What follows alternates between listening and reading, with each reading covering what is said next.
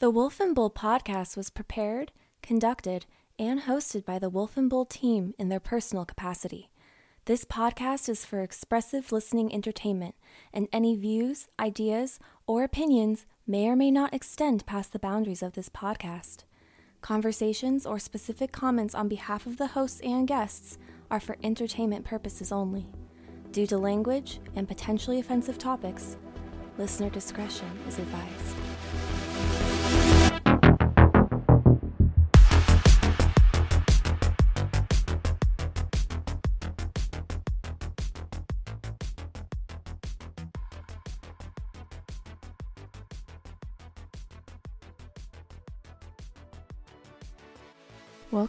Welcome back to the studio. Yeah. Young sir. Yeah, the studio. I am having a week. Are you having a week? I am, but you know what? I'm ready. I'm energized. I'm pumped. Yeah. I'll infuse some energy through the waves between us, through the air. The particles, waves between us. The matrix between us. Yeah, I'm going to hack into it. The ones and zeros. The mainframe. Yep. I'm going to put some ones and zeros in there, and hack you're going to into have serotonin just flowing through your brain. brain. I have so much serotonin flowing through my body at all points of time. I am just a bundle of joy, of energy, of enlightenment. Dare I say I'm happier than Gandhi? Are you speaking it into existence, as one would say? No, I'm speaking facts. That's all the rage on TikTok these days. The rage, yeah, right. I am going to own 4 Manifestation. McLarens. I'm going to own a 15,000 square foot home. Listen, my children I will could all do have with IQs 4 or above 5 200. McLarens. 4 or 5 McLarens? Yeah, No. yeah, and then once a pebble goes up and cracks a windshield, and the windshield costs $50,000 to replace, I'll probably start to cry and try to sell those McLarens. Yeah. But these days, a used McLaren will go for about the same price you paid for it. To Gary V, the only person who can probably afford one. Gary V. Hey, Gary V. He's such a character. For anyone who doesn't know who Gary V is, I'm not going to explain it. So just Google it and go down the rabbit hole. You'll find a lot, I promise. The rabbit hole of Gary V. Yeah. Is just a bunch of it goes on for a long time. Screaming just personal advice for how to be a better person. Just screaming into the microphone. Who knows? Videotape yourself 85 times in one day. That's how you become an influencer. You know the thing about people like him, these influencers who, particularly these like financial guru people, I'm not even going to stamp on what they're saying. I'm sure there's good nuggets of advice there. However, the energy they have, oh my goch. Adderall.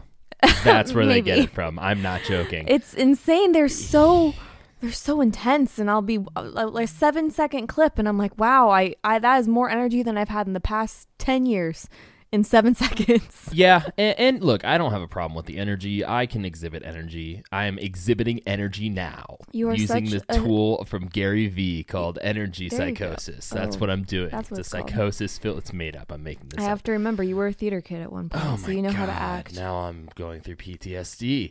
Welcome to episode 34 of The Wolf and Bull. Hi, I'm the Wolf. And Baewolf. I am Baewolf. This from Wolf and Bull podcast is going to be renamed to just Wolf Baewolf. and Baewolf. Or just going to be about Baewolf. you. Yeah, we're going to make it about the you. The bull is around. He's just not here, but that's okay. He'll be back. I know you all miss his sultry tones. He actually doubles as an announcer for Major League Baseball. So he's actually currently going to the Super Bowl because he is one of the speakers. He's the guy. Who is he? Where are you going with this? I was going to say he's the quarterback, but I don't know what the quarterbacks are for the God, you don't even know the Rams and the Matt Bengals? Stafford and Joe Burrow.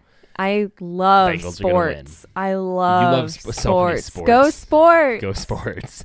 Yeah, well, I know. I understand football. I just don't care about. Do you? I just don't care. Should we dive into your understanding of football? I'm sorry to all of my adoring fans who were under the impression I was a huge football person. Ever since the Chargers abandoned the San Diego realm. They're in legal trouble about that right now. They're getting sued. I know. They left to 2017? That was the last professional NFL game. Professional as opposed to unprofessional NFL game. That was the last football game I was ever at. Underground NFL. And I have watched all the Super Bowl since, and I haven't watched a full game since. I always just Do you even know what team Tom Brady was on? The Bucks. He was on the Buccaneers. And before that? Patriots. And before that? No idea. He was the Patriots. It was a test. He's always been on the Patriots. He never was on the Bucks. His heart was with Belichick. I can appreciate the game. I know how the game works. I just do not care who wins or loses. Bunch of sweaty guys doing consensual, weird guy things with the ball together in a big old pile.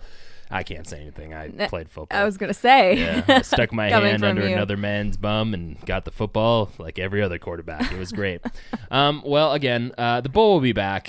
Maybe episode 40. I guess that's a good goal. Maybe. Yeah, I mean, because I want to have him. We tried out the whole, calling in thing. And look, I'm okay with that. I'm okay with him calling in. What I'm not okay with is the lack of auditory quality. The quality there, I tried my best. You are all about quality. I am about quality. Sound engineering. I'm about quality. I want to be able to listen to. Meanwhile, my audio is just like. I'm about quality. You're doing the best with what you have, which is pretty good. Yeah. Well, yeah, it's a pretty decent setup, and it'll get better.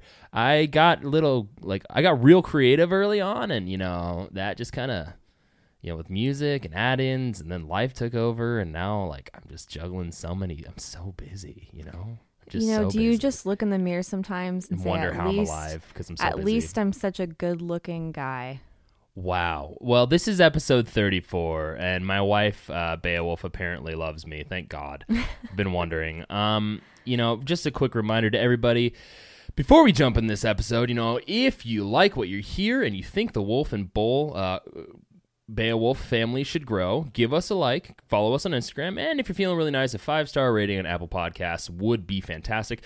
Remember, just as a heads up, we are actually humans. I know that you probably didn't know this, but I am not I'm not a self-aware wolf. I'm a human being. You're not a wolf/robot. AI creature? I haven't reached the singularity within the wolf species. I'm a human being. So is Baewolf. So is the Bull. We do this in our spare time. So any assistance is greatly appreciated, even if it is just with a little bit of love.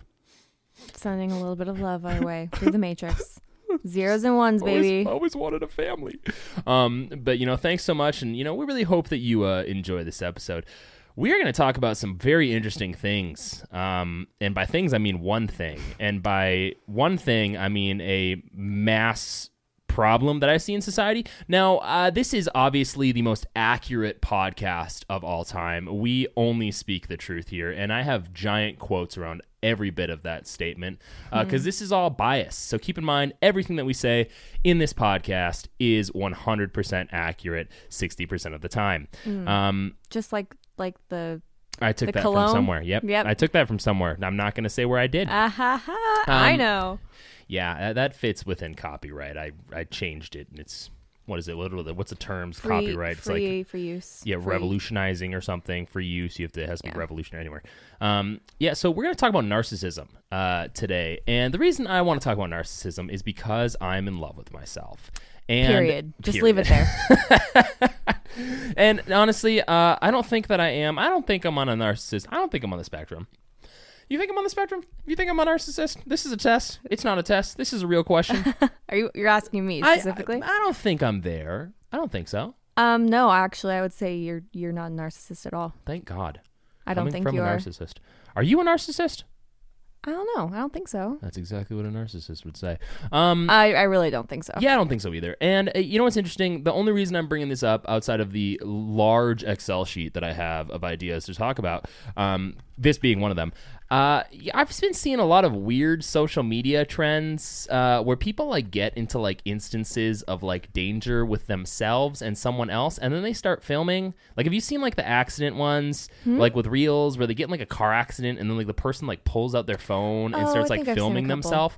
I've seen that, which is strange. Obviously, there's also the daredevils who climb up the buildings and stuff. My reels. I remember a specific adrenaline. Yeah, filled. I think it's always danger. Depends on who's looking at the algorithm at the time. It is the most masculine reels selection. It is only violence and danger. Mine tends to be houses soft, and good vibes. Yeah, soft, quiet mornings by a rainy window with tea steaming, and then rainy piano. window. What are you with talking piano. about? That's what my reels. No, your reels are mountain views, yes. and it's always. That song plays in the background, and there's like somebody walking into like always for some reason a female walking into like a pool that's like completely flat, and there's like in the distance there's like a mountain and the ocean and then like an eclipsing star all at the same time, and everyone's like, oh, where is that? And they're like, oh, Muncie, Indiana, and it's like, yeah, this gem I found. It's ridiculous. Also, you can picture yourself in their position. Oh, you can. Oftentimes, like you said, that girl walking into a pool or whatever, following someone hiking, you don't see their face, you just see the back of their head. And you're supposed to, actually, there was a study, I should probably, I'll pull it up and put it on the show notes. You better. But there was a study showing that pictures that do not show the face of whoever is in them tend to perform better. Sure. Stat-wise. Yeah. Because the people liking that photo or sharing it, they're visualizing. Think about an unrealistic goal dream existence. boards. Or vision boards. I've made those before in the past. I have nothing against those, but you take pictures that other people have, places they've gone or things they've done that you want to do, and if their face isn't in it, it's easier for you to picture yourself in that position. Yeah, and look, I don't agree with you, but I do think that vision boards are great. I think vision boards are really great, and I think doing stuff like that is fantastic, like getting some solid goals written out and decided on are really good. I don't believe the very optimistically soaked description that a lot of people give with that stuff. Not in the sense that I don't think that there's some credence there. I think that a lot of it has more to do with maybe the glorification of the existence of that particular blog traveler, as opposed to actually providing people a way with being able to achieve that said thing. Especially since a lot of those things that people are doing are like advertisements for that particular area. So sure, that's always something to remember. It's like going to Hyatt and them giving you like the best room because you're going to review it. Like, well, that's exactly what happens. A lot of these people on Instagram, it doesn't even take a huge following. It just takes a couple thousand, and you can get invited to go places, do things, and your only trade-off is you need to post about it, and we'll pay for your entire excursion, your entire experience, which is great, but it's not a realistic entire stay. Yeah, it's not a realistic setting for a lot of people. But does that negate the fact? So, say FTC says you need to disclose when something is... The Federal Trade Commission. Yeah, when people don't always do exactly what they say, but you are supposed to disclose in captions and stuff like that you were either paid or this was a type of ad. Say you really do enjoy your experience. Does it matter that you were paid at all? Maybe you're being honest. Sorry, I stopped listening. I was trying to think of creative ways to rebrand the FTC, like the fucking... turd crappers, but that wasn't very good. No, I was listening. I'm joking. Well, I was also, they take it pretty far. It's not the FTC, I don't think, but in Europe, a different leg of the same sort of thing, different name. Sure. No. I think it's in Germany. Even if, like, say an influencer is just they're out with their significant other getting coffee and they get a picture of themselves and they're wearing sunglasses that are like Fendi sunglasses. I don't know. Sure. They're not paid, and they're not being paid to promote Fendi sunglasses. And they were just enjoying a coffee and they liked how they looked that day and they took a picture and posted it. I think they are still required to disclose in the very beginning of their caption that it is an ad because they are wearing a name brand in the photo. Yeah, but pretty sure that's a requirement. Sure. I think specifically in Germany. And I think, no, look, that's it's a valid point. I get what you're saying, and I don't disagree with the premise of doing that from a marketing perspective. They have to do that. They should. The problem is the human brain our brain is not capable of distinguishing in a lot of ways. Some of the things that social media and particularly marketing itself does as like a modus operandi, MO right now, just because our brain like naturally doesn't function that way. So, and the reason I bring up narcissism is because I've noticed, and obviously just a grain of salt for everyone listening, this is my personal opinion, and we're going to use some information here. It is interesting. It's interesting to discuss. But when it comes to narcissism, a lot of people do tend to kind of, somewhat misappropriate, the term itself for their own justification. So I might be doing this. We might be doing this. Are we doing that? Are we doing that in this podcast? I'm not sure. But I do know. I have very interesting opinions about this. So yes, and I do will too. Share them. And I think this is more of just an observational dive into what narcissism is, our opinions on it, why we're even talking about it, and really to kind of discuss the effects that maybe social media and some of the natural occurrences within society, quote unquote natural, quotes around natural occurrences within society these days that I think is kind of feeding into a more narcissistic, self-oriented culture. I know that America specifically is very, very focused on individualism, which I don't necessarily have a problem with. I think there's a benefit to being individualistic at a certain point, as there is a benefit to being collectivist. Now, to what degree is kind of always the question for a lot of people, and I've oddly always found that those who spout, collectivism arguments, like socialism or the betterment of all over the single, or the recent one of what was it? We're all in this together. Those statements. Couldn't you argue that patriotism is another form of collectivism? Yeah, it's nationalism. Yeah, so we've got nationalism, patriotism, and socialism all falling into the same category. To different degrees. Sure. Now, I guess my point in saying all that is that individualism. And obviously I should probably pull up because I didn't plan on talking about individualism. But the idea behind individualism is obviously the pursuit of the individual versus the collective. So the habit of principle being independent and self-reliant, a social theory favoring freedom of action for individuals over collective or state control.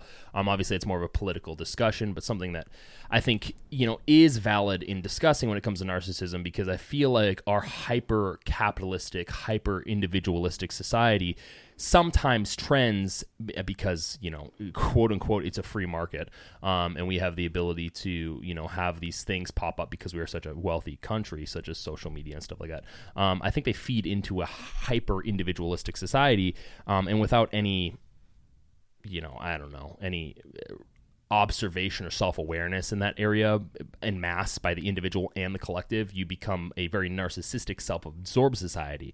That's where a lot of criticisms come, from people within this country of, well, we should be like more and more like this area and more like that area, for more collective arguments.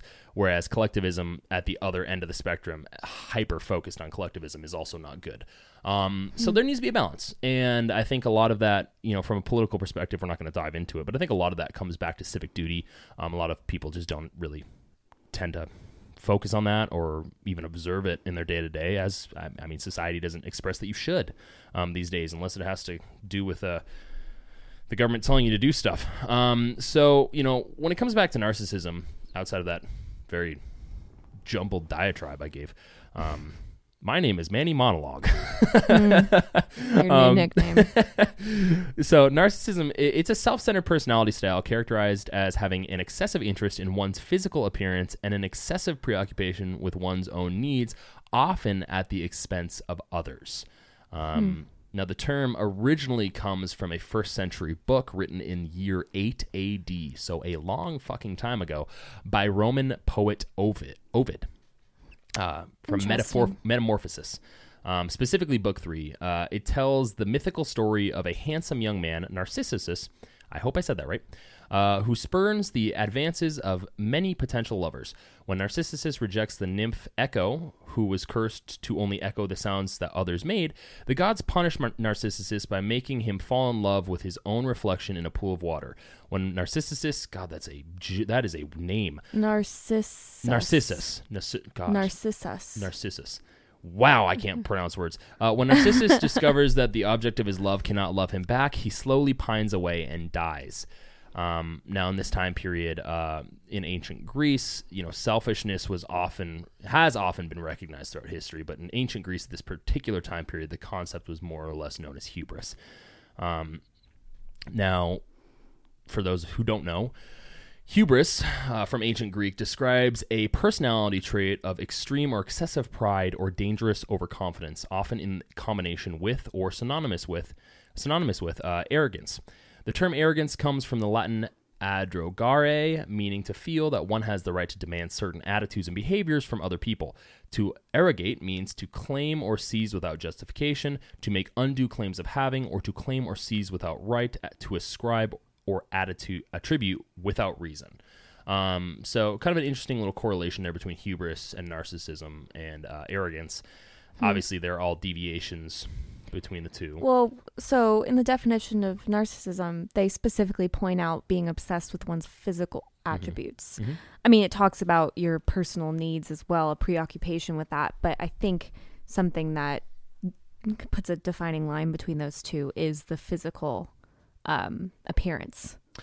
Yeah, and I think for me, the thing that, and obviously we're going to dive into this, but there are derivatives of the idea of narcissism. A lot of people, as I said earlier, misattribute this as more of a broad stroke statement. So they'll look at someone who is self-absorbed and they'll say that person's narcissistic. And that person may have narcissistic qualities or attributes that person who is criticizing them is pointing out, but that doesn't necessarily mean that person is suffering from like a disorder or a psychological problem. Right. Now, what I think is interesting, and we were talking about this a little bit ago, is the correlation, between social media use and narcissism. I think that a lot of the habits, and this is on a side note, we'll get back to the notes in a second, but on a lot of habits and cultural norms these days really promote a idolatry of self per se. That's why we've had discussions like when we go on trips. A prime example, I know I'm ranting, but a prime example is like with my Instagram.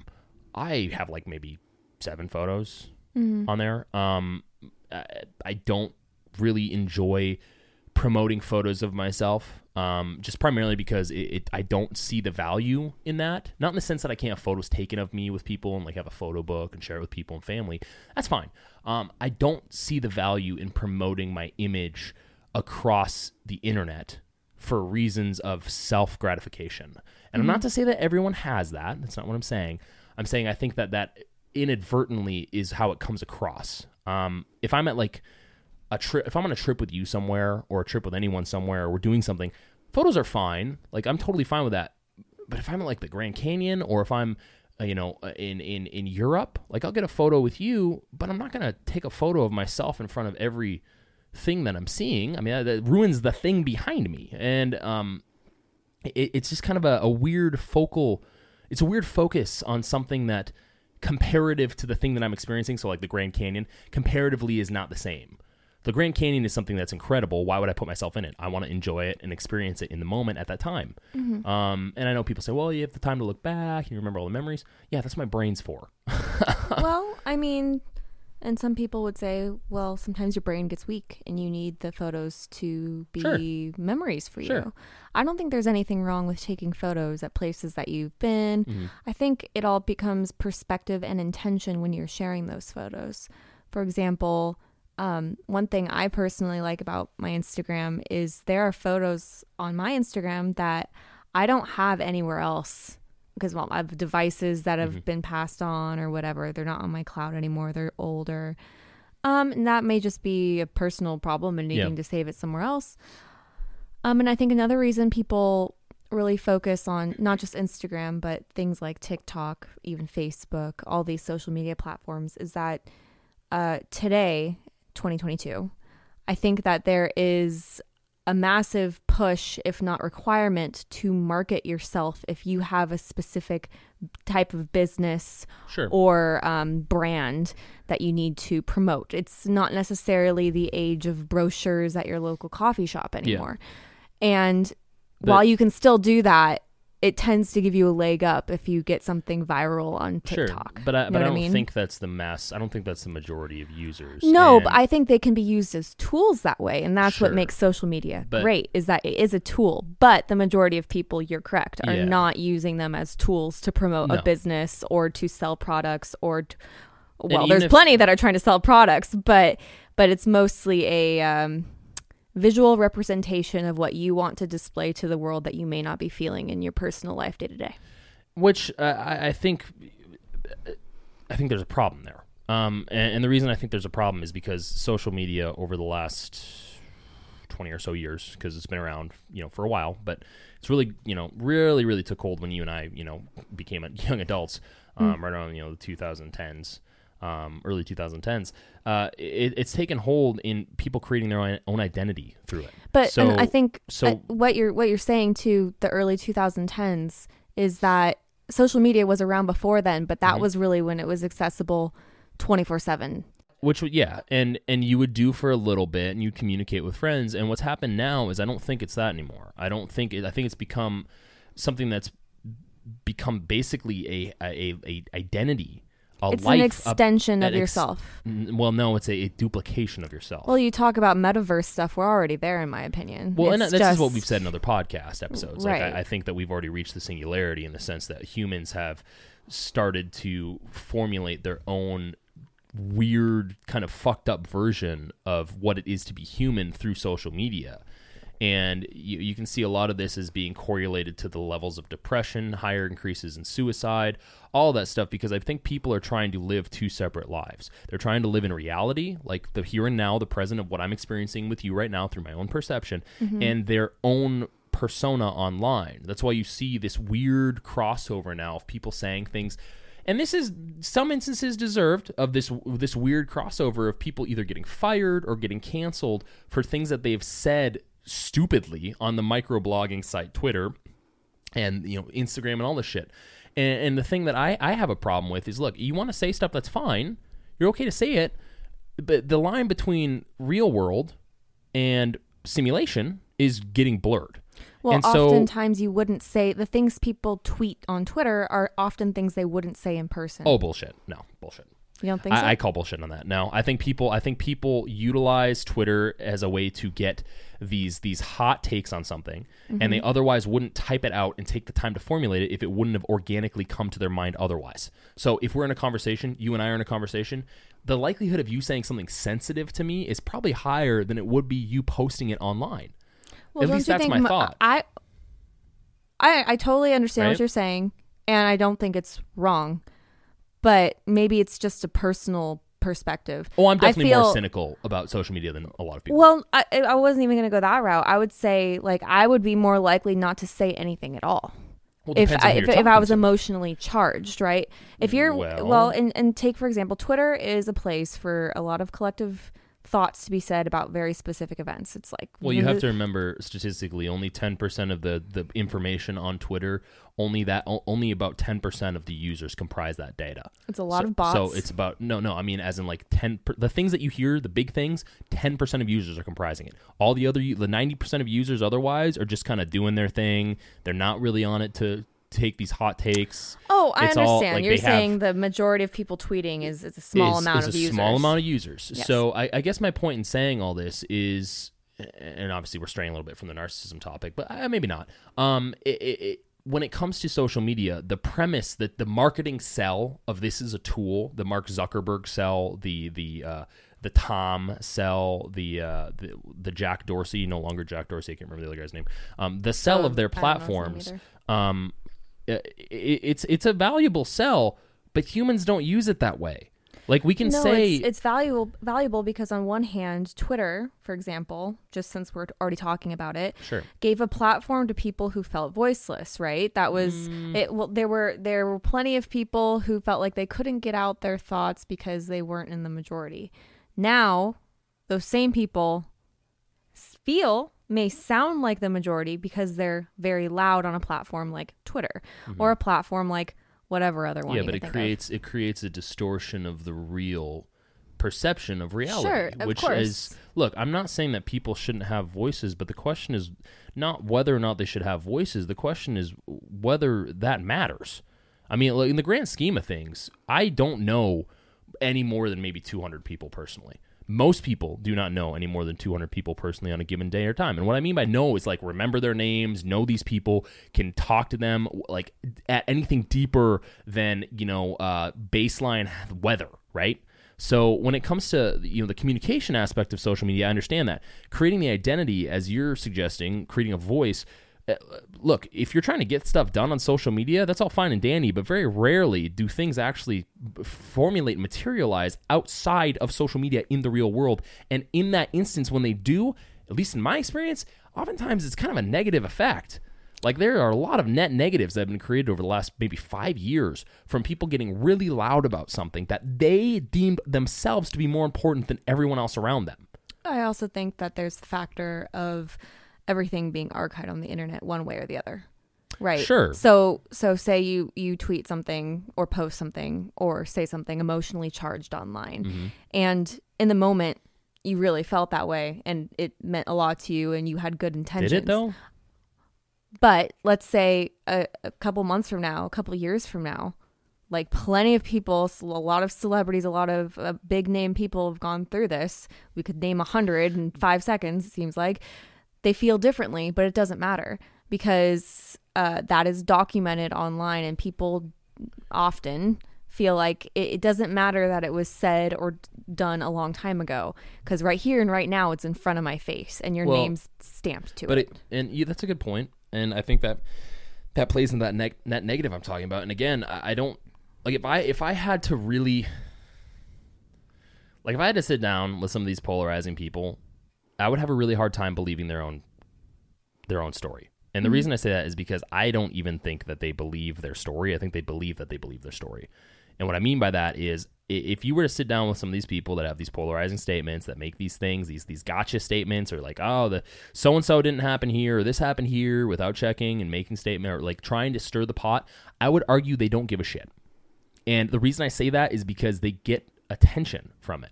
If you're doing something to get attention, which goes back to the narcissism exactly, we've been talking about, or the marketing aspect of things, seeing value in people applauding or degrading you online because you have the attention. There's a lot of money to be made in manipulation. There's a lot of money to be made in being someone who's hated. Well, and that's the thing. And so when it comes to back to narcissism, I think there's a lot of individuals, and I think social media in a lot of ways is mainstreaming it and making it acceptable, that have these narcissistic tendencies, may be on the narcissism spectrum, and I think that in a lot of ways it's a problem, because the more we've gotten involved in social media, the further we have gotten away from community, the further we've gotten away from actually interacting and connecting with people, the further we've gotten away from having actual understandings of those around us. I mean, like a prime example is people who like the upswing in riding, for example, is a prime example.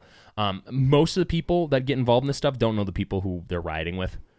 They're just strangers who just believe the same thing, and it seems like they're kind of waiting to riot, or people are waiting to formulate these civil movements, which I think are fine and dandy, but they're not homegrown. No, and I think a lot of people just want to belong to something, so it doesn't matter. And that's a problem. Chaos. Well, that's a problem, because if you're trying to find belonging and trying to find purpose in social media, you're not going to get it, because you're not talking to people that you will ever know. And even if you meet them, you're not going to know them on the same intimate level of people you've grown up with, or people that you're in a family with, or people that you've actually you've spread out and met and influenced in their life. And some people say, well, I'm not saying to the total, like I'm not saying in an absolute sense. I just mean it's very hard to connect with someone who you don't know at all over social media and think that you know them entirely than it is to connect with someone who's a stranger on the street, go to lunch with them, get to learn about them. I would argue I would learn more about my neighbors if I spent more time with them than if I spent time with people online playing video games, and in different ways, because it's very easy to lie to people when they can't see your face. It's very easy to manipulate people when they only hear your voice. So we're talking about this narcissism epidemic, right? And it seems like more and more people are spending more time online with people they know online, with whatever persona they have online, rather than whatever is here in the real world. Yeah. Physically. In a way, they're catfishing everyone around them. And you bring up being fearful of being with actual people around them because of fear of being manipulated or hurt or things like that. So it comes down to what we've talked about in a previous podcast, is it goes right back to fear. So we've got narcissistic behavior and a fear of other people around you emotionally damaging others. Well, no, I don't think I think that might be a part of it. I guess my observation with all of this is not in the sense that there's more so a fear spawning people. It's the sense that this is being promoted. So the behaviors behind narcissism are being promoted in society. So the appreciation of self, the lack of, and I hate this word because it's misinterpreted and misapplied, the lack of empathy, I would say lack of sympathy amongst people is exhibited online. There's a very extreme lack of sympathy. There's a very extreme lack of understanding from at least the minority, the loud minority, there is a inability to connect because humans, our brains are not made to connect through social media. They're just not. I mean, we want to connect through, like, we have a desire to connect. That is not the way to do it. And I think that you're totally right, is that as human beings, it's in our inherent evolutionary nature to want to connect with others and be a part of a tribe. It's part of our evolutionary biological need. It's in that hierarchy of needs. And we're, especially the past 2 years with everything being locked down and being at home and isolated, we've, in my personal opinion, fallen more and more into this social media world. And we're still desiring that need to connect. So we have movements, civic movements. We have these protests going on, both sides of the spectrum. I'm not even. Which, by the way, it's every political sphere going on right here, looking for some sort of community. Yeah. And they're bonding mostly online. And there seems to be, now, social media is what you make it. I think that if you, just like with anything, if you educate yourself and tailor things the way you want to, social media is not an ugly, bad place. But there seems to be this general disparagement, this unhappiness, this confusion, because this connection, while we're more quote unquote connected than ever when it comes to social media. Like I can find someone I went to elementary school with in about 2 seconds on Facebook and message them and say hello. That's much easier than it was probably 15 years ago. However, it feels like we're more apart than ever. Yeah, but it's not. I don't think that really has anything to do with connection. It has more to do with communication. I can communicate with someone. Like me, communicating over email is not connection. I'm sorry. Like anyone who says that it is, like if Mark Zuckerberg came up to me and says, well, according to, my analysis and all these data points, email is a form of connection. Yeah, if you're a fucking robot.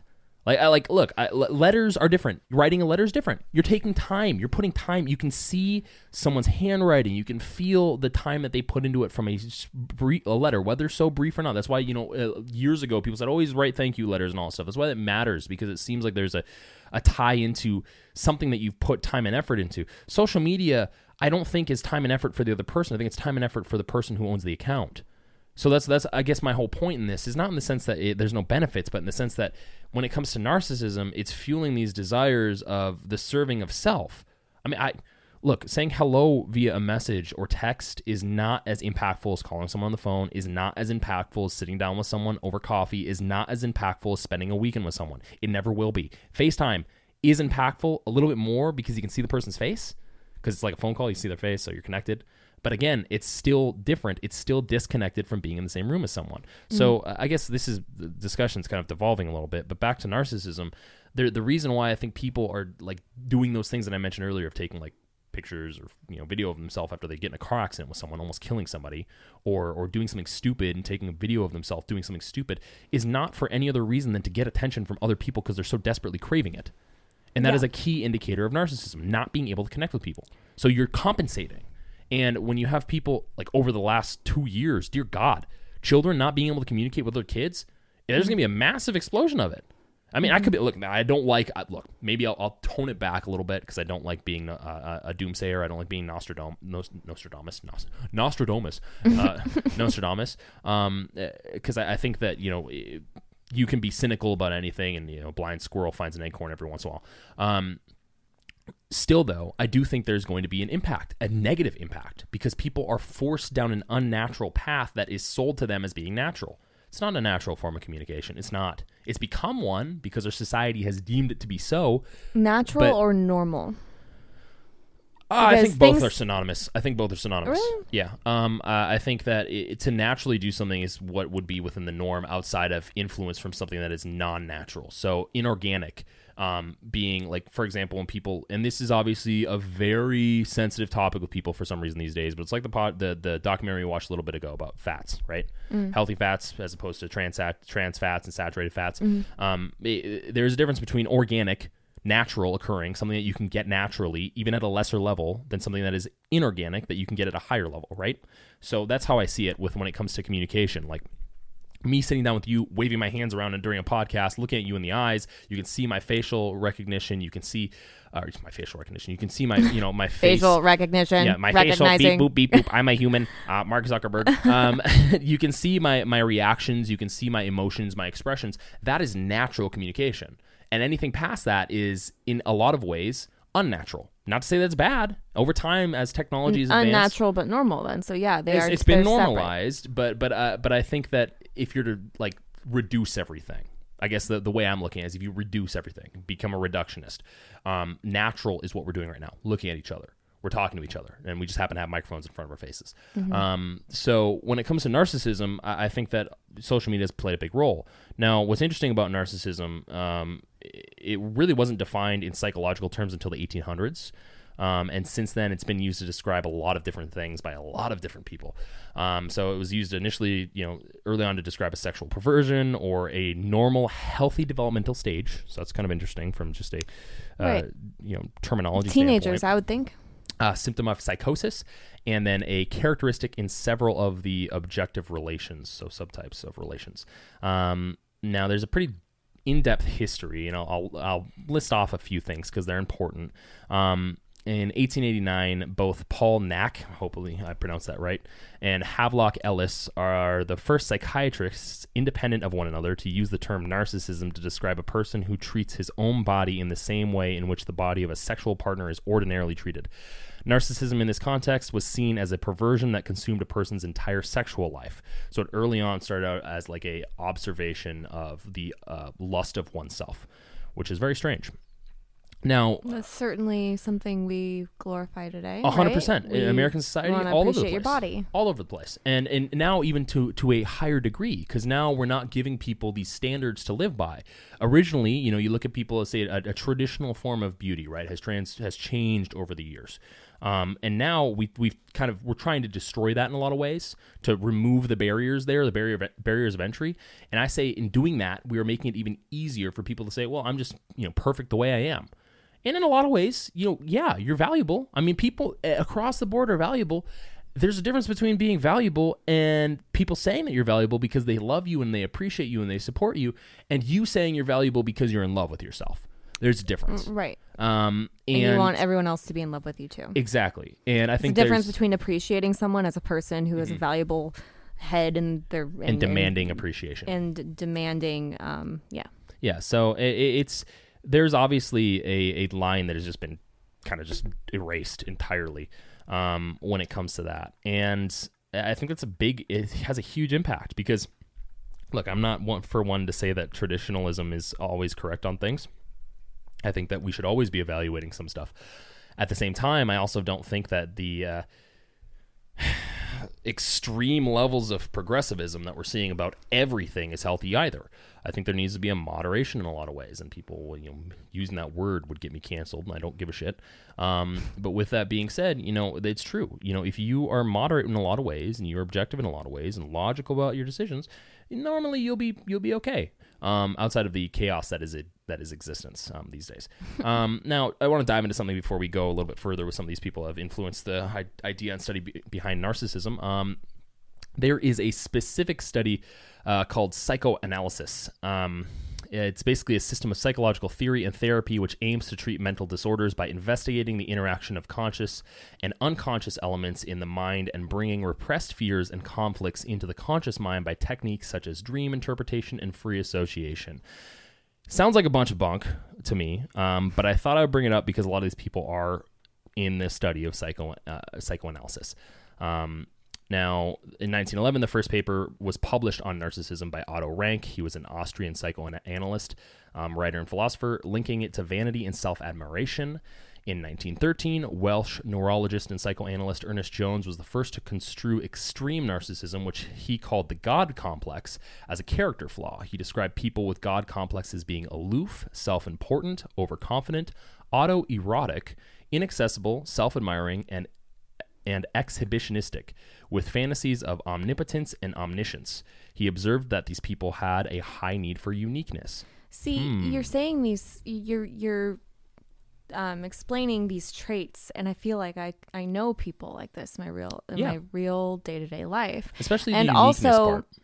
I think that these are prominent traits in a lot of our media, not just in actual celebrity figures, but also in fictional media. Like a lot of our favorite fictional characters exhibit a lot of these traits. Well, it's the hero complex, right? So you've got the protagonist in a lot of American and first world entertainment where the person, and I guess you could probably apply this to the recent events of the last few years where people think that they are the hero of the story. I'm pretty sure that was a meme, that you are the main character. You're the main story. character, yeah, and that's not true. And I think a lot of this, again, is influenced heavily by social media. And the reason I say that is because you got a populace that thinks they're all the main character. They're really easy to influence. You can get them to believe anything if they believe it. I mean, that's literally, if you can convince someone to believe something to such a high degree and they are a narcissist, they're never going to let it go because they're going to think it was their idea. And so, I don't know, it's obviously, by proxy, we probably exhibit some of this, and I'll dive into a little bit more detail because narcissism in and of itself is neither good or bad. It's just the extremeness of such narcissistic tendencies where it becomes destructive. Now, in 1914, neurologist and the founder of psychoanalysis, Sigmund Freud, published his theory of narcissism in a lengthy essay titled On Narcissism, an Introduction. Freud postulated that all humans have a level of narcissism from birth, primary narcissism, and he stated that it is healthy and in time evolves outward as love for others. Obviously, Freud was kind of he was right about a lot and then wrong about a lot.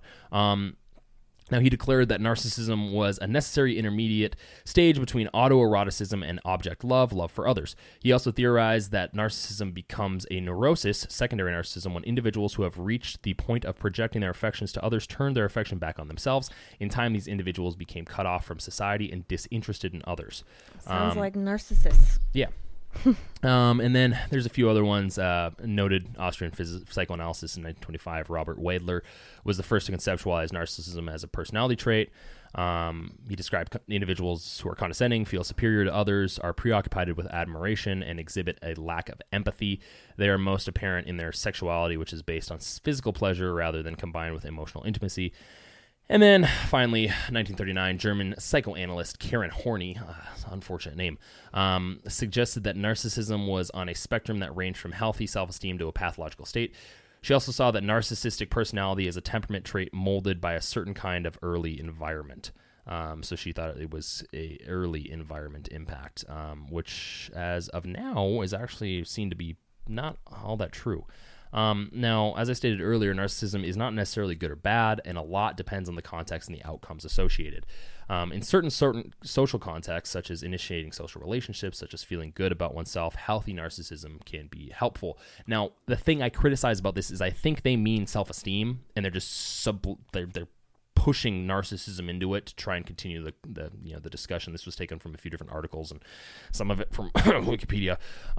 But with that being said, I do think that there tends to be a line between narcissism in a healthy way that supports good self-esteem and confidence, and what we, maybe just generally as a society utilize the term narcissism for. So I want people to be clear that I feel like it's thrown around like the word crazy, right?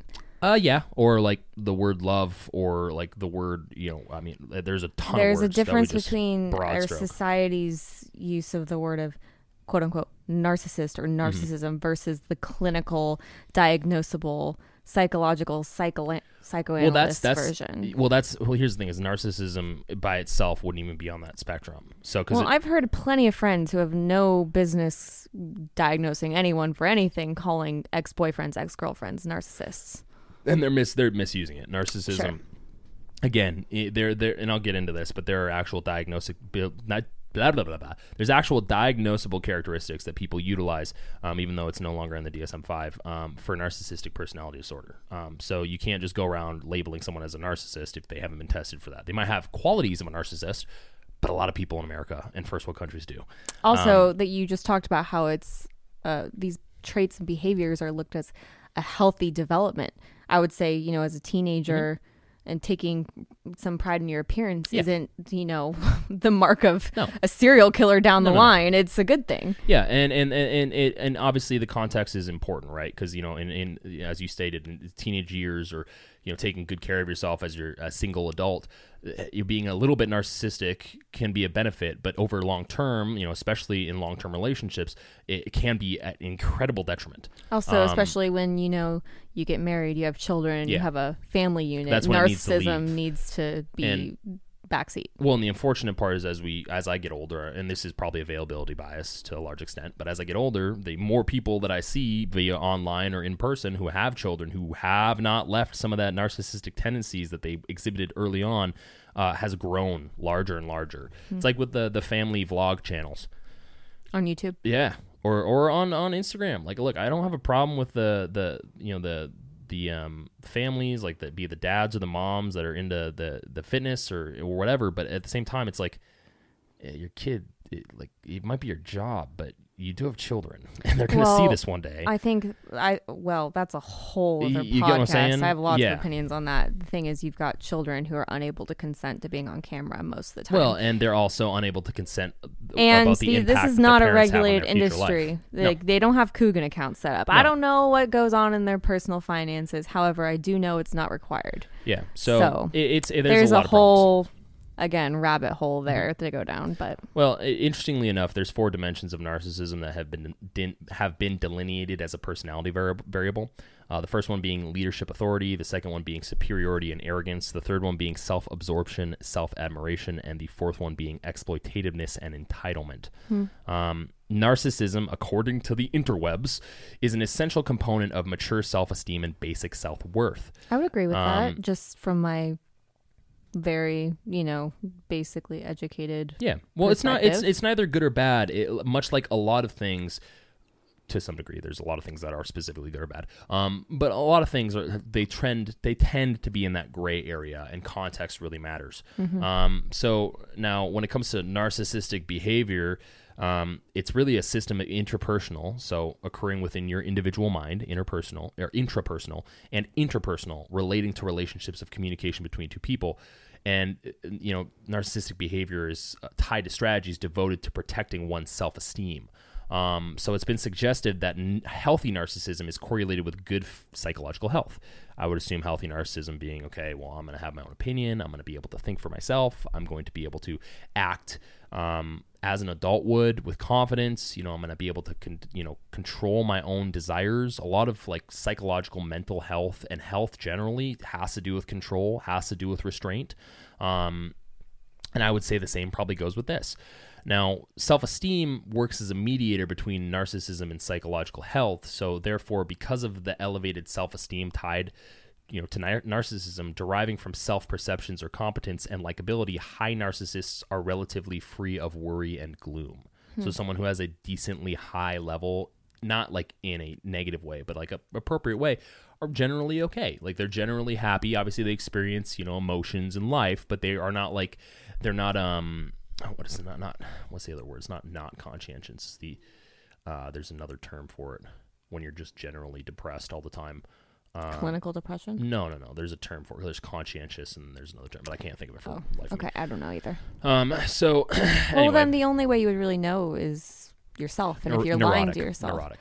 That was the word I was looking for. Okay. Well, you would only really know if you were honest with yourself. And how many people are truly honest with themselves? Well, I don't think it has to do. I do think it. Well, I guess it has to do with honesty. But you have to remember that a normal level of psychological health and well-being, there is a baseline standard that people can measure, and you go talk to a doctor about it. You're not going to self-diagnose yourself. No, that's why. Let me be clear.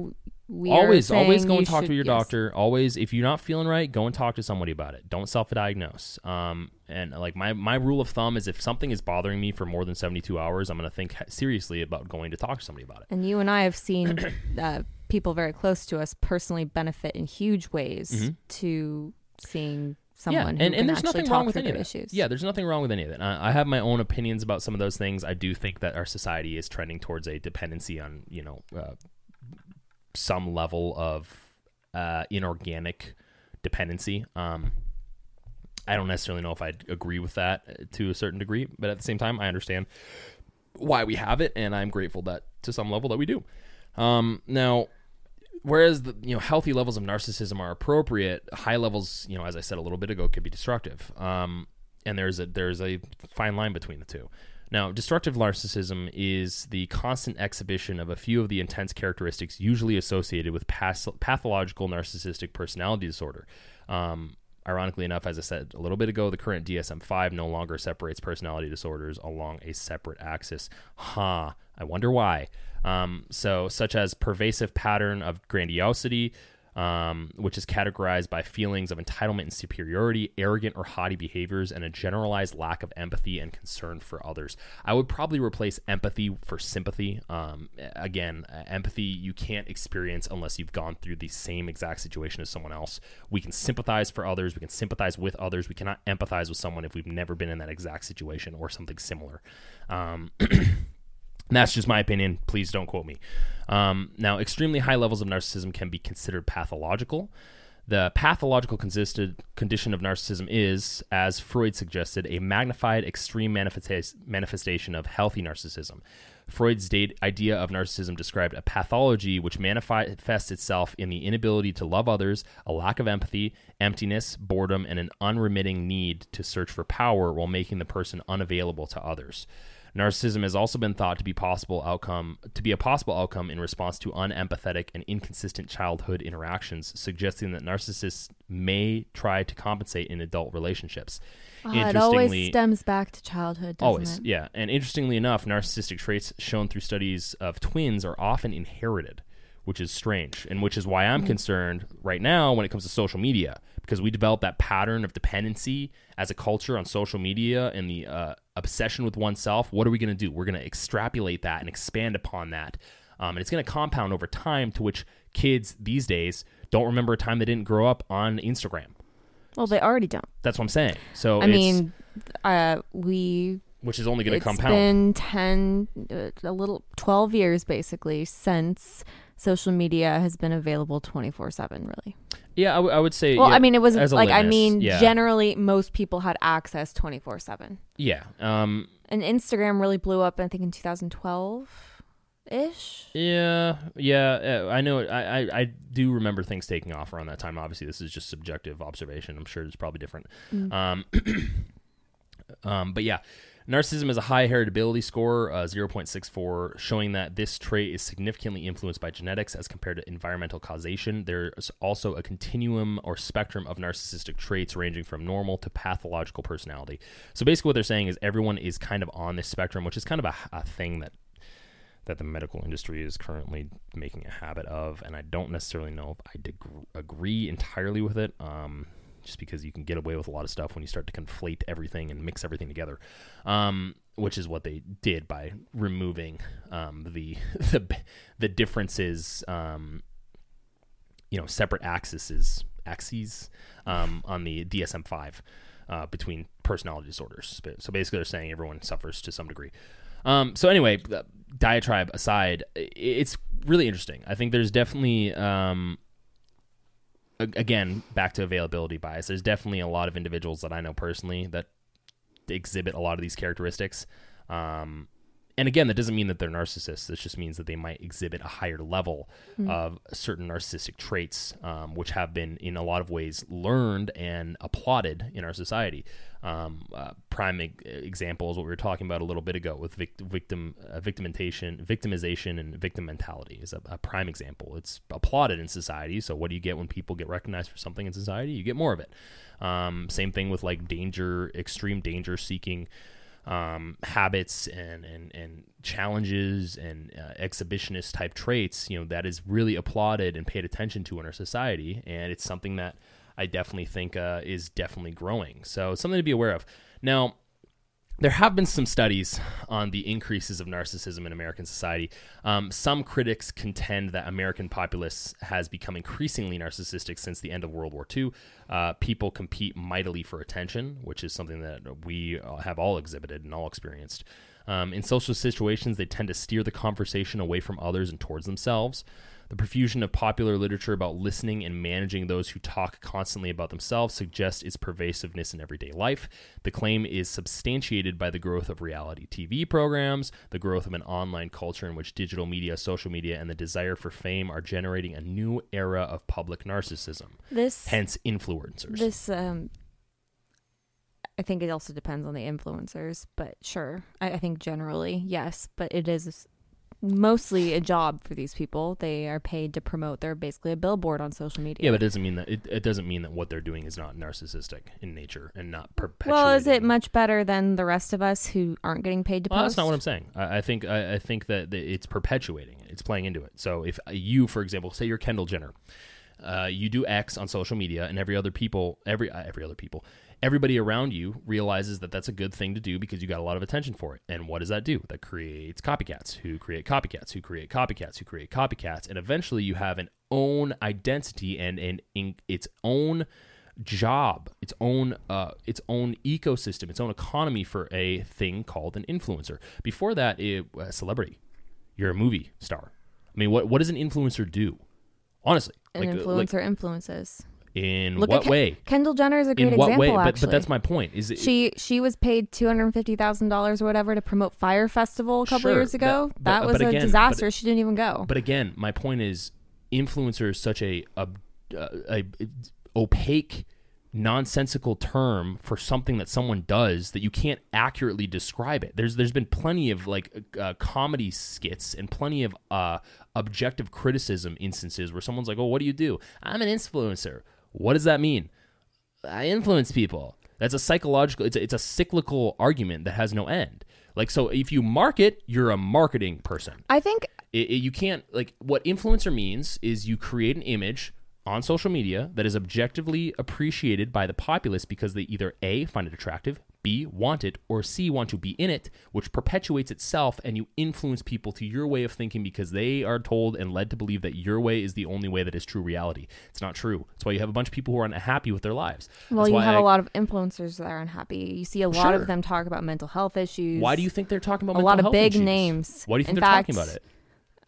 Well, this is a little too recent, I guess, but just recently, one of the winners of Miss USA killed herself. Yeah. She committed suicide earlier this week. Yeah. Which again, these problems come from somewhere, right? And so I guess my point is not to be critical of influencers. It's just to criticize the sense that term is about as nonsensical as interest groups. I think it's a job like anything else, but I think how does one get that job? Well, a lot of times, you're a marketing person, so you're a marketing person. A lot of people take advantage of 15 minutes of fame and become influencers. Look at stuff like that's based around. But again, what's the job analysis of an influencer? To influence? What does that mean? There's specific. You need to post on certain days for this amount of money. Yes, you need to wear this specific thing. But again, then you're a model, right? That's technically what this is. So then it would be called a model. So that my point, my criticism, I know I'm kind of creating a pedantic argument here, but my criticism is to point out that in creating the pedantic argument, I'm pointing out the pedanticness of that particular. I'm not saying it's a healthy job occupation, just as much as I don't think, that's not what shoveling poop underneath New York City is a good job occupation. It's just a job. If you come up and say I'm a plumber, I immediately think, okay, you work on plumbing. You can help me with anything that I need. Influencers are very broad. If you come up to me and say you're an influencer, I have no idea what the fuck you do. No. And it's intentionally that way. And that's why I have criticisms of it. Because what they're doing is they're creating, and they have created, and by they, I mean companies and social media organizations and groups, a intermediary between the ideas and desires of a powerful conglomerate and the populace. Well, that's really what they are. They're freelance models, freelance bloggers. Why do you think they're called influencers then? You get my point? That's because they influence. No. They're called influencers because the term influence has a positive connotation with it. Oh, well, sure. Of course it does. If you're a manipulator, you wouldn't get a lot of traction. They're commercials. They're commercials online. So, but again, it's a manipulating factor, which I guess they have the ethos that people want. No. They create the ethos that people are told that they should want. No, okay, sure. I'm saying that people usually, when you're watching TV and you see some commercial for, I don't know, what's a random drug? Olay. Okay, yeah, okay. Olay shampoo. Sorry, Olay, I'm about to run you over. You see some random person you don't recognize who got paid 6 figures for their national commercial of just standing in the shower and smiling and rubbing shampoo in their hair. that commercial costs a lot of money. Is selling shampoo. Yes. Yes. I or guarantee a hair you experience. Yeah. that they could go to 50 micro influencers, pay half that, and make more sales by paying them very small amounts to promote pictures of them with Olay shampoo again, on Instagram. Sure. With a 10% discount code. I'm not trying to disprove that. I'm saying that there's a difference between a sales guy coming up to you and saying, I'm a sales guy, and a sales guy coming up to you and saying, I'm an influencer. Because they're the same thing. I'm not saying they're not different. They are the same thing. So my whole point with saying that is from a perspective of a consumer, much like with you saying the Coogan accounts and the children, people don't have the ability to differentiate past a certain point. If you're a fan of Kendall Jenner, you know that she's selling you products, but you also want to live like her, which is why there's a danger in my mind about this. Because what you're doing is you're deluding yourself into believing that if you do well enough, if you act like that person, if you pretend to be that person for long enough, you eventually will be able to stay at the 5-star Hyatt Resort in Maldives for $0. Or that should be the only thing you should accept and be happy with. It's a very weird blended form of marketing. And that's where the danger comes in, because people develop this appreciation for living that is not realistic. And in doing that, you think that only you should have that thing because you're told that you should have that thing. And you reiterate and you develop these cyclical ways of thinking in which, well, I could be an influencer. I want to influence. What are you influencing? I don't know, people. How are you influencing them? Well, I don't know. I mean, I'm sure people have these own things that they've told themselves, but that's why there's such a high level of lack of purpose. That's why there's such a high level of dissatisfaction with jobs that we need. There's a reason why these problems exist, is because people see those things as beneath them, and they see them beneath them because of X. Mm-hmm. And that's why I have such a criticism of it. It's not that I think these people are bad. I don't. If you want to be an influencer, be an influencer. Just understand that you're a marketing dream. You are a marketing agent. Oh, I don't think that these people don't understand that. They know they're being used. People viewing them don't. These are giant corporations. The kids don't. No, and that rolls into a whole other issue. Mm-hmm. There's a reason why in the late 80s and the 90s specifically, again, I think it was the FTC rolled in and said, you cannot promote these toys back to back in the same programs on, Nickelodeon or Disney Channel or whatever. And because they were just promoting whatever show they were watching, the cut to commercial, and suddenly these toys would be on the commercials, and these kids don't understand that they're being advertised to.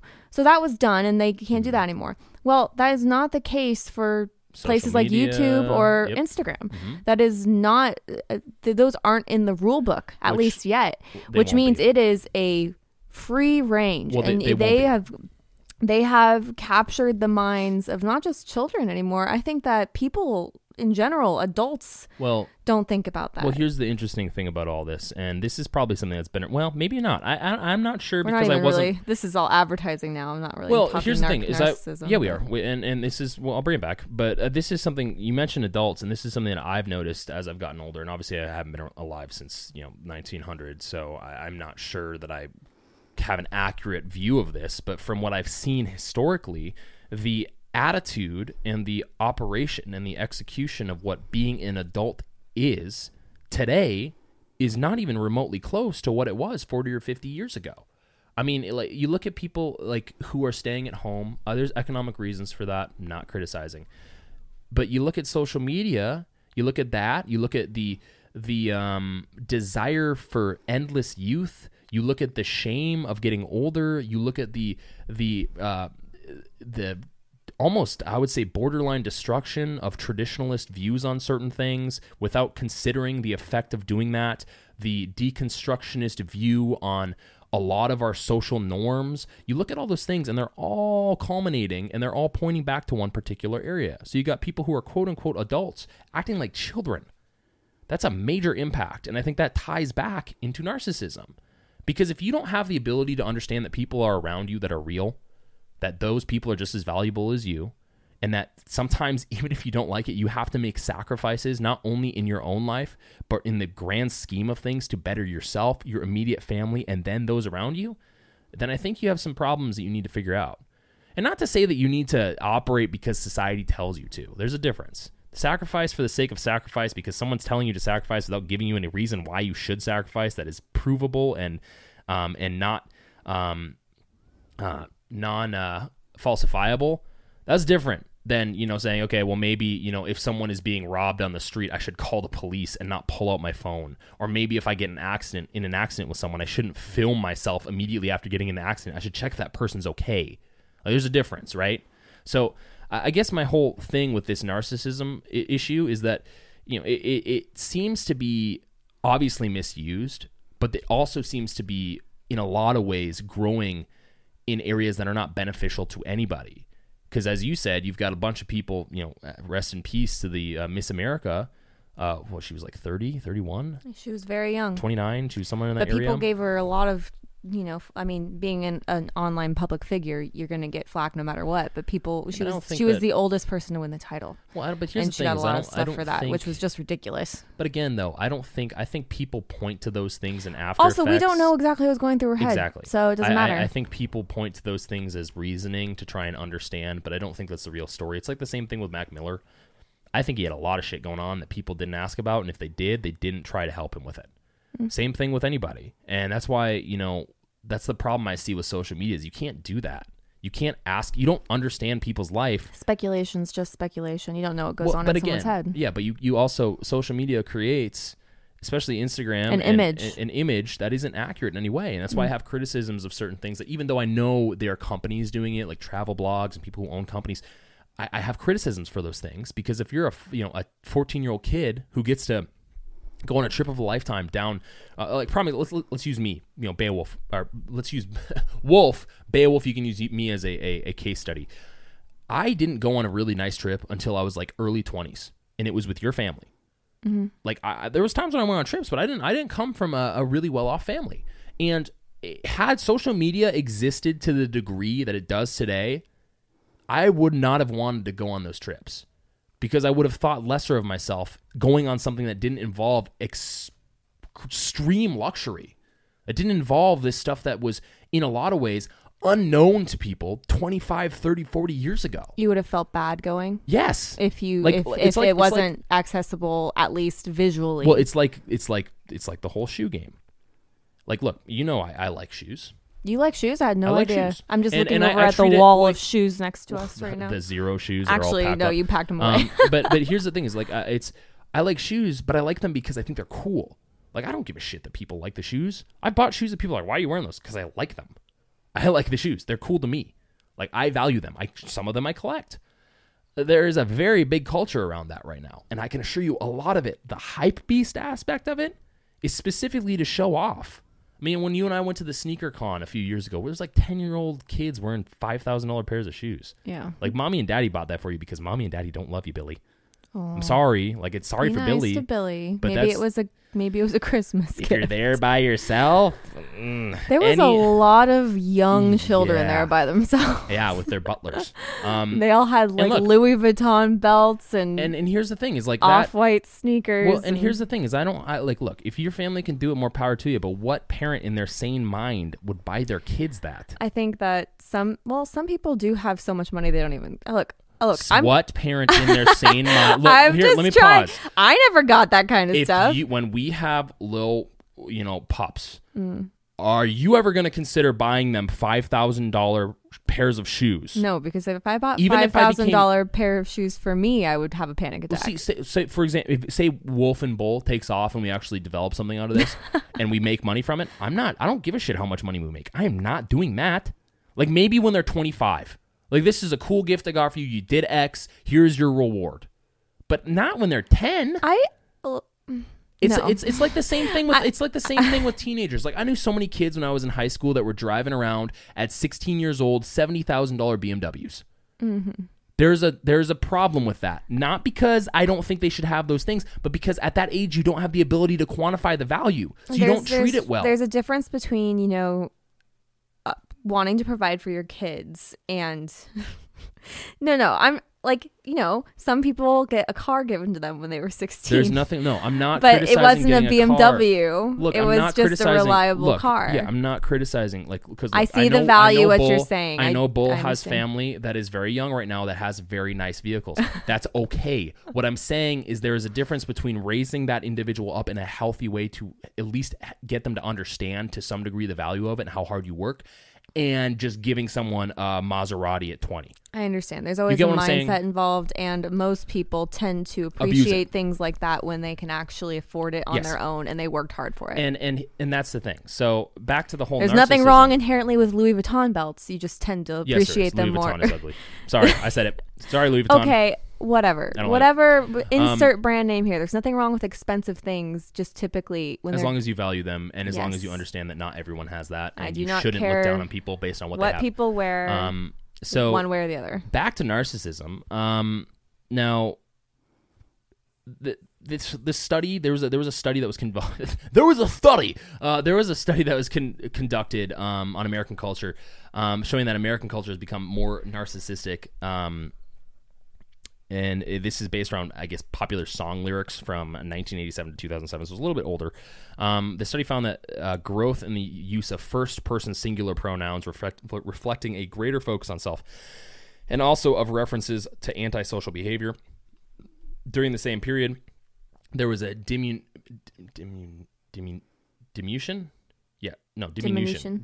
of words reflecting a focus on others, positive emotions, and social interactions. See, sometimes I don't know words. It's okay. Similar patterns of change in cultural production are observable in other Western states. A linguistic analysis of the largest circulation Norwegian newspaper found that the use of the self-focused and individualistic terms increased in frequency by 69% between 1984 and 2005, while collectivist terms declined by 32%. References. I love Norway. I do too. I miss Norway. Some interesting art, but I liked it as well. It's my homeland. One of them. Squirrel. References to narcissism and self-esteem in American popular print media have experienced vast inflation since the late 1980s, and I would say even more so now. With the irrefutable nature of some things, you can't question the group unless you be ostracized by the popular kids. Between 1987 and 2007, direct mentions of self-esteem in leading U.S. newspapers and magazines increased by 4,550%, while narcissism, which had been almost non-existent in the press during the 1970s, was referred to over 5,000 times between 2002 and 2007. According to a 2018 study conducted and published through the Open Psychology Journal, visual social media use moderates the relationship between initial problematic internet use and later narcissism. Researchers tracked 74 participants aged 18 to 34 over 4 months and used the NPI to quantify their narcissistic traits. Hence, they found that participants who posted large quantities of photos and selfies showed a 25% increase in narcissism.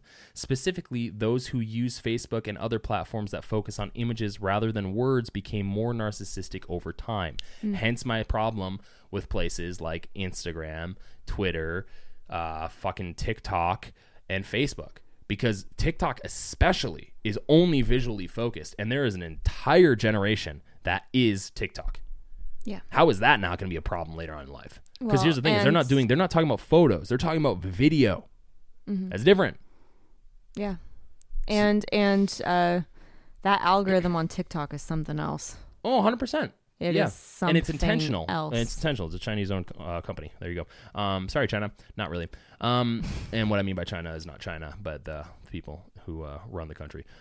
So the results, interestingly enough, demonstrated a relationship between problematic internet use and narcissism at baseline.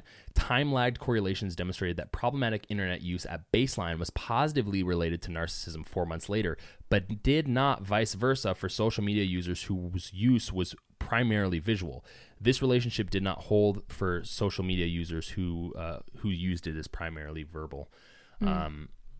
Now, these results suggest that the problematic internet use may serve to discharge narcissistic personality traits for those who use social media in a visual way, but not for those who do not engage in that form of internet use.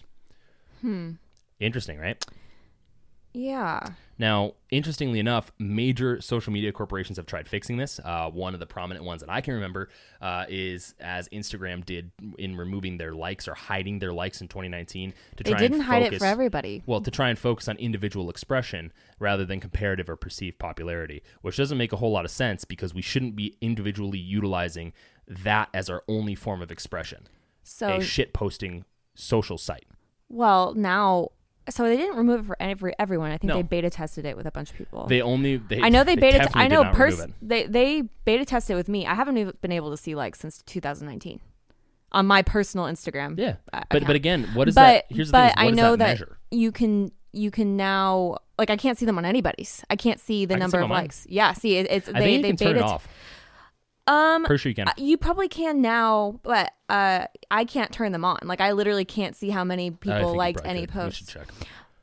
Because I see, that's all I see. I haven't seen it in years. I'm obsessed with likes. All I see is likes. Like if I look at a post that has under 50,000 likes, I disregard it as I know useless. that you can definitely turn it off of individual photos. Like you can turn off comments, you can turn off likes, so that you don't have to see them. Which whatever. But I know personally, I haven't been able to see likes on anybody's photos for 3 years. But now. here's the thing though, which has been fine. I think the problem is that doesn't really do anything in my opinion because it creates this cognitive dissonance in which if you don't see likes that you're somehow not going to exhibit narcissistic qualities. That doesn't make any sense because you have this self-awareness and understanding that if you have a 1.5 million followers, you'd probably think that all of your 1.5 million followers like your photo.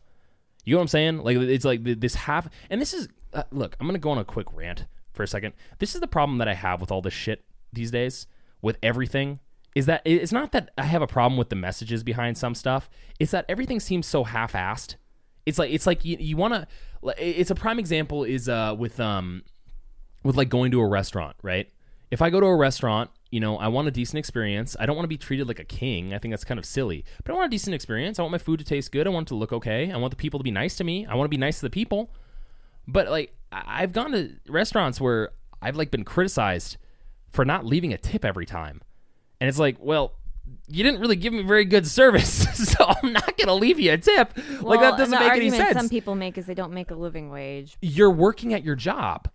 But I'm not the only person paying for that thing. That's like the argument. That's like it's strangely an oddly manipulative argument because that's like me sitting down, walking into a car dealership, and not buying a car, and before I leave, the general manager coming out to me and saying, "If you don't buy this car, my family will starve." That's not true. That's not true. Not true. Statistically not true. I think a lot of the problem that you see in a lot of places right now is that everything's more expensive.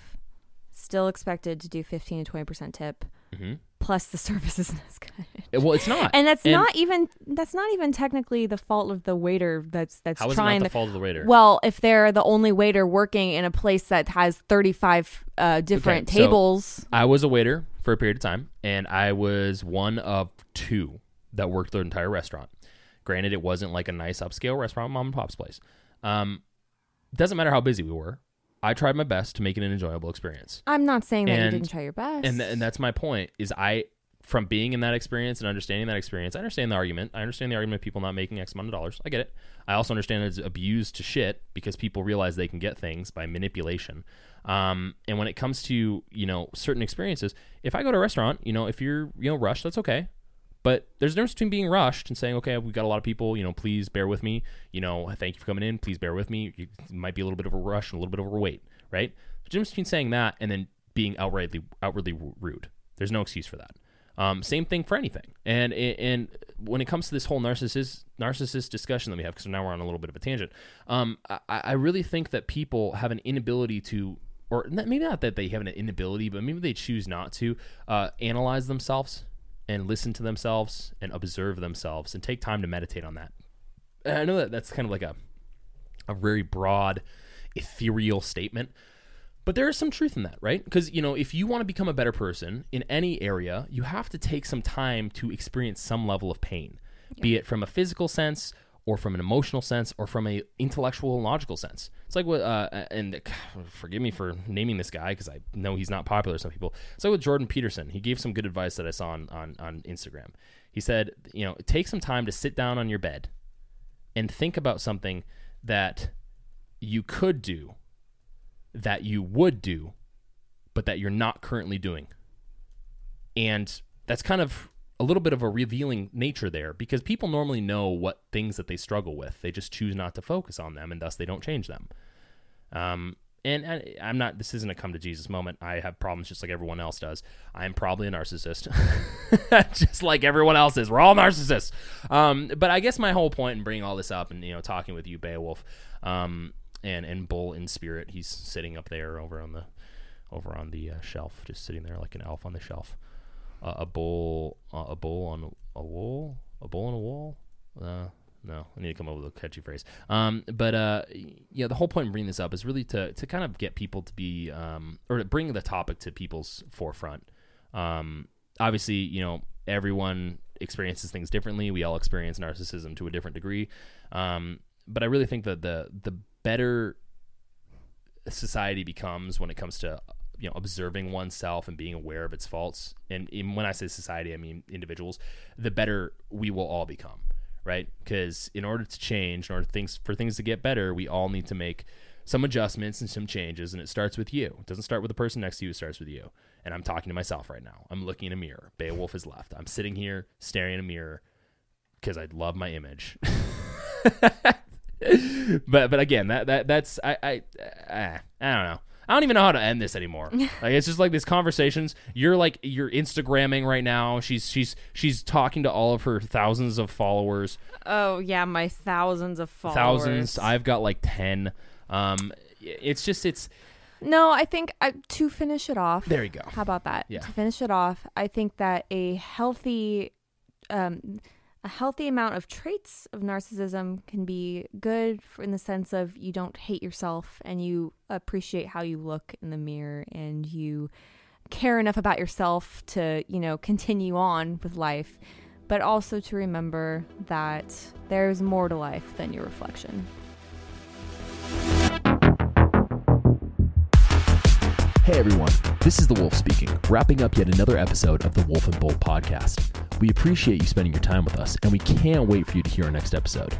If you like what you heard, tell your friends and family, your neighbors, the local bartender, your doctor, your boss, and hell, you can even tell us. By leaving us a 5-star review on Apple Podcasts, you can directly help build the Wolf and Bull cult. The Wolf and Bull family.